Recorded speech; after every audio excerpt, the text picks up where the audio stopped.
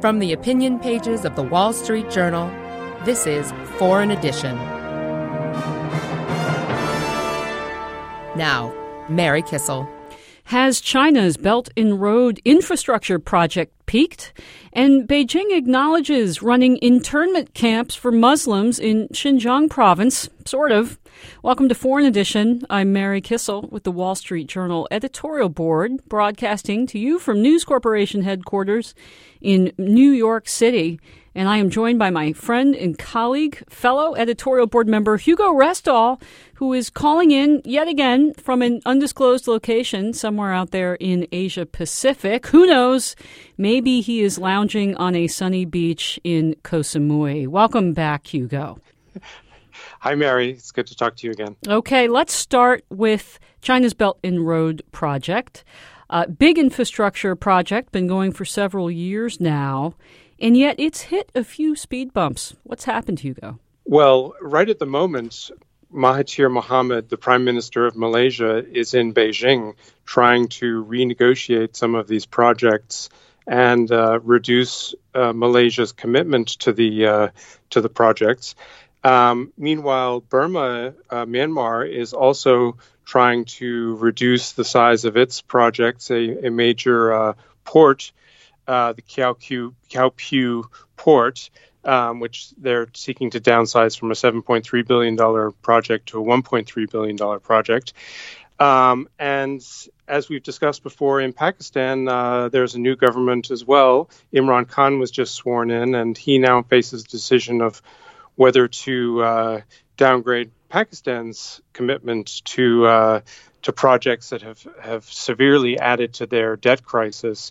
So the confluence of all these different events creates the impression that countries around the region are reconsidering the wisdom of signing up to the Belt and Road Initiative.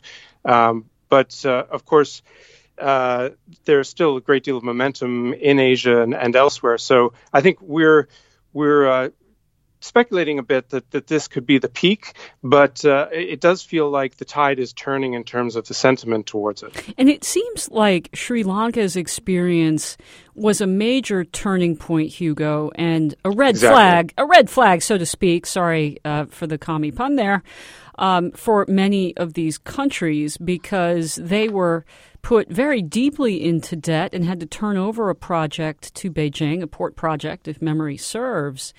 And that experience has been specifically quoted by some of these national leaders as, a warning. You don't want to go the way of Sri Lanka. Right. So the Hambantota port complex involved about $6 billion in debt. And the port was poorly sited. It was sited in the hometown of a former strongman leader of Sri Lanka. And, of course it was. and an airport put right next to the port, which has also been a complete failure. Both the port and the airport have seen minimal traffic. I mean, the airport is practically deserted. And so there's no way that Sri Lanka can generate the revenue from these projects in order to service the debt. And as with many other Chinese projects, the debt was not on particularly favorable terms, in terms of the interest rate and the repayment terms. So it was almost as if it was calculated to drive the Sri Lankans into a crisis. And the outcome was that they've turned over the Hambantota port to a Chinese company on a 99-year lease, given them 70% control of the project. And the speculation is that in the long run, the Chinese may try to use the port for military purposes, give them a very convenient deepwater port on the Indian Ocean from which to challenge India in particular, and to control the trade routes across the Indian Ocean to the Persian Gulf. So this is a warning to all the other countries that are accepting Chinese projects, that to look more carefully at the terms and at the sustainability of the projects and what China's long-term intentions may be. Yeah, when you say could threaten India, I mean, it's almost an understatement, Hugo. I mean, you are an understated kind of guy, but I mean, look, you can practically stand on the northern tip of Sri Lanka and look over into India. It's that close. Hugo, the other circumstance here is, of course, you've named off three countries in Malaysia, in particular, Pakistan, and Burma, whose economies are not very strong. And Malaysia in particular, of course, just democratically overthrew the long-running UMNO grip on power. UMNO, of course, the ruling party of Malay nationalism that ran the country for decades and ran it into the ground in recent years because of corruption.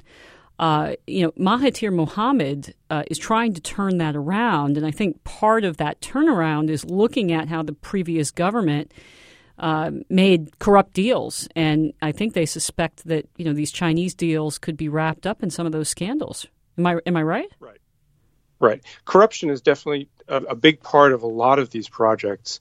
One of the reasons that China is able to get countries to sign up to these terms that are not particularly favorable to those countries is that they give a large amount of money up front, loan the money to the local leaders, who are then able to use it for their own corrupt purposes. And we saw that definitely in the Malaysian case, where the UMNO government of Najib Razak was using some of this money to cover up the 1MDB scandal. That was a scandal in which a large sum of money, estimated by some to be, $4.5 billion, disappeared from a state-run investment fund.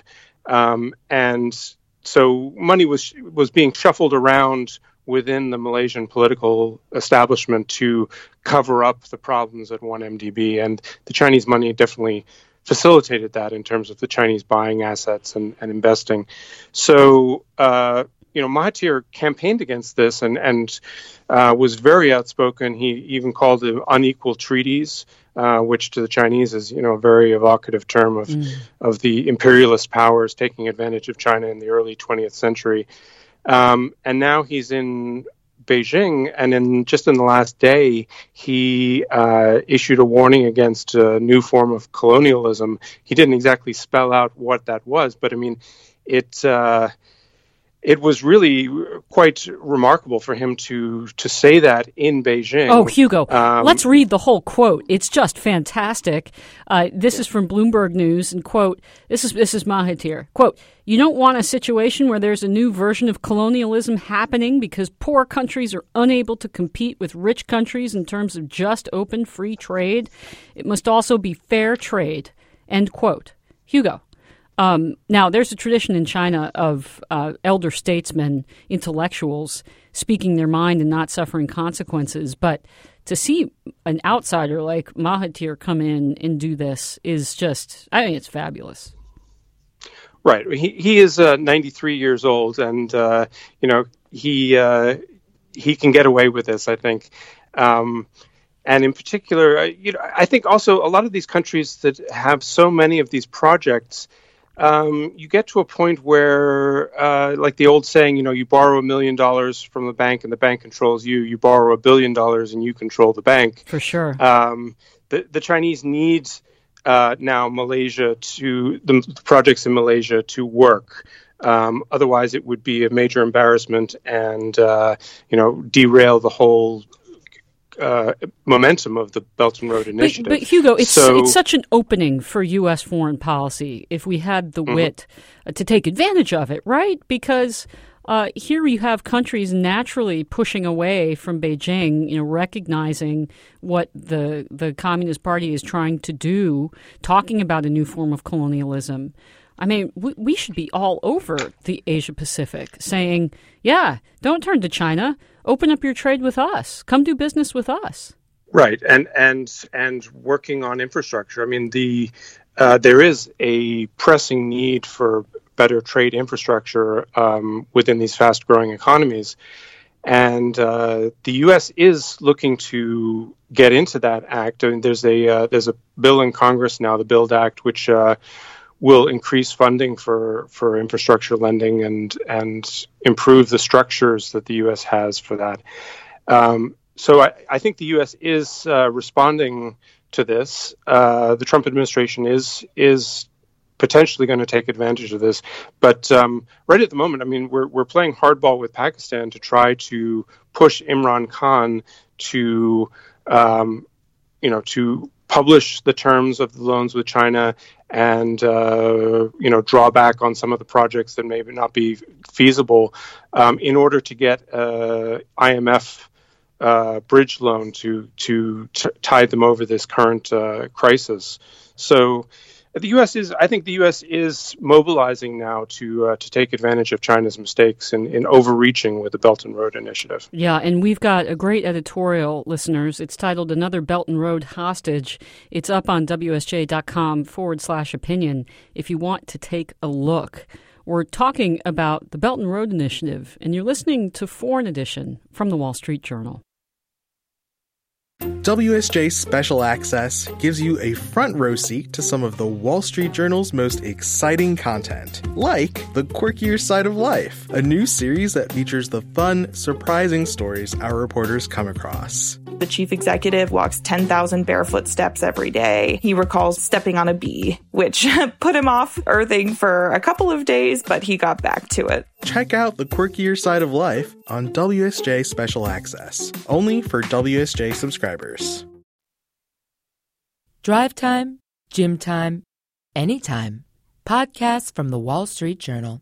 Check out all our shows at WSJ.com/podcasts. That's WSJ.com/podcasts. From the opinion pages of the Wall Street Journal, this is Foreign Edition. Now, Mary Kissel. Welcome back to Foreign Edition. Mary Kissel in New York. Hugo Restall somewhere out there in Asia Pacific, maybe on a beach. We don't know. We're going to stay on the topic of China because Beijing has finally admitted the existence of camps for Muslims in Xinjiang, China. But the official, He Lianhe of the United Front Work Department, calling them, quote, vocational training centers. Hugo, when I say camp, I don't mean camp as in a tent, somewhere out in the forest. We're talking about internment camps, re-education camps, so to speak, throwbacks to the 1950s in China. But how significant is it that we finally have a party official at least saying, yes, they exist, they're there? Right. Up until now, they've kept this as a state secret, and they've condemned those people who are trying to expose this huge human rights abuse as anti-China elements, spreading lies. They're still accusing those of us who are publicizing this of being anti-China elements, but they've done a modified limited hangout, as Nixon would say, and they've admitted that there are such camps, but they're vocational schools and nobody's being arbitrarily detained. Yeah, when you say they, Hugo, you mean the Xi Jinping regime. Right. This is United Front Work Department is a rather mundane name for a sinister organization which is dedicated to controlling the portions of the population, the ethnic minorities in particular. And these camps, we're now learning from testimony from people who have been released from the camps, use a variety of methods, including torture. I mean, they strap people down in chairs for days at a time in extremely painful positions to interrogate them. And other people, they force them to sing patriotic songs, to say that they will no longer pray. It's a very anti-religious agenda in these camps, basically telling people that the Quran is nonsense, that they were wrong to have ever believed in Islam, and they should only believe in the Communist Party and Xi Jinping, give the thanks to Xi Jinping before meals instead of giving thanks to Allah, etc. So a lot of these things are extremely outrageous anti-religious agendas that we haven't seen in China on such a scale since the Cultural Revolution. Yeah, listeners out there might be confused and think, well, but China does allow certain forms of worship, even Catholics worshiping in China. But the catch is that, of course, the CCP itself is an atheist organization. And when we talk about religion in China being allowed, quote unquote, that quote-unquote religion is completely subordinated to the party. That's why it was so outrageous, for instance, when Pope Francis suggested that he could do a deal with the Communist Party to allow Catholic practice in China out in the open rather than in the underground church, because, of course, that's just not possible. You'd have to be subordinated to the Communist Party elites. It's completely antithetical to the idea of freedom of religion, right? Right. And there's a general anti-religious campaign going on at the moment where in other parts of China, churches are being demolished, mosques are being demolished. There was, for a time, a relatively more permissive attitude towards mainstream religion. The party seemed to be moving towards a position that mainstream religions aided in social stability. Now it's a return to absolute control, and any church or mosque that is not towing the line absolutely to the party will be stamped out. So it's not just Xinjiang. I think Xinjiang is the leading edge of this campaign and this tendency, but it's really across all of China. And the Wall Street Journal, our fearless compatriots over on the news side, have managed to get into Xinjiang, which is just incredible, and are reporting that construction sites that they saw have doubled in size over the past year. In particular, a site in Shul County, this is near Kashgar, in the western part of the province. Hugo, they must be going in there at great risk because China controls the ability of foreign correspondents to travel very strictly. So I just found this reporting just absolutely remarkable. Right. Some of this reporting is based on satellite photos, it has to be said. So they're saying that some of these camps are still expanding just within the last couple of weeks. There's been a substantial expansion of these camps. But the reporters are going into Xinjiang, have been in Xinjiang, visiting, trying to visit these camps. Of course, they're turned away, and interviewing people who have been confined to these camps, and their testimony is really appalling. So I think I would urge people to go and look for this article, which on the web was published on August 17th.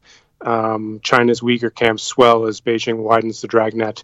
It's a really remarkable piece of reporting, and it's important to talk about it. And I'm happy to report that at least the Trump administration has started to talk about it. Sam Brownback at the State Department, the ambassador for religious freedom, has talked about it. I would hope that we'd hear more of that language. Hugo, it's also disturbing, though, to see the sons and daughters, for instance, of those who have been interned speaking out, because to me that's a sign that it really is a desperate situation, because oftentimes if you speak to relatives or friends of those who have been, quote-unquote, disappeared in China, they don't talk to reporters unless the situation is very dire. It's almost the last resort. Right. I think a lot of these people have nothing left to lose. Some of them have said, I didn't talk before because I was afraid that my mother or other relatives would be interned. Now that all of them have been interned, there's nothing left to lose. They might as well speak out about it. Also, they've been interning the relatives of Uyghurs and other minorities overseas to try to intimidate them into not speaking out, including the relatives of reporters at Radio Free Asia. It's so horrific. Been one terrible case.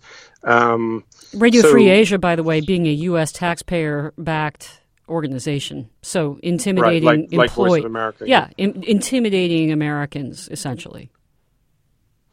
Right. So it's it's really appalling. The testimony in particular, I would urge people to look at. They were saying in the camps, there's a quote from one former detainee saying they would also tell us about religion, saying there's no such thing as religion. Why do you believe in religion? There is no God.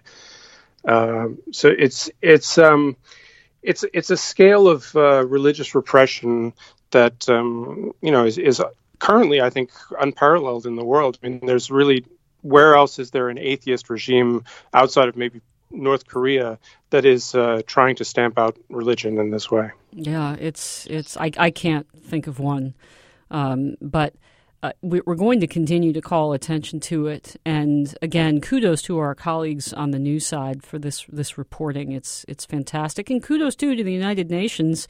And I don't do that very often. We don't compliment the UN very much on this podcast, but in this case, they are also starting to talk about it.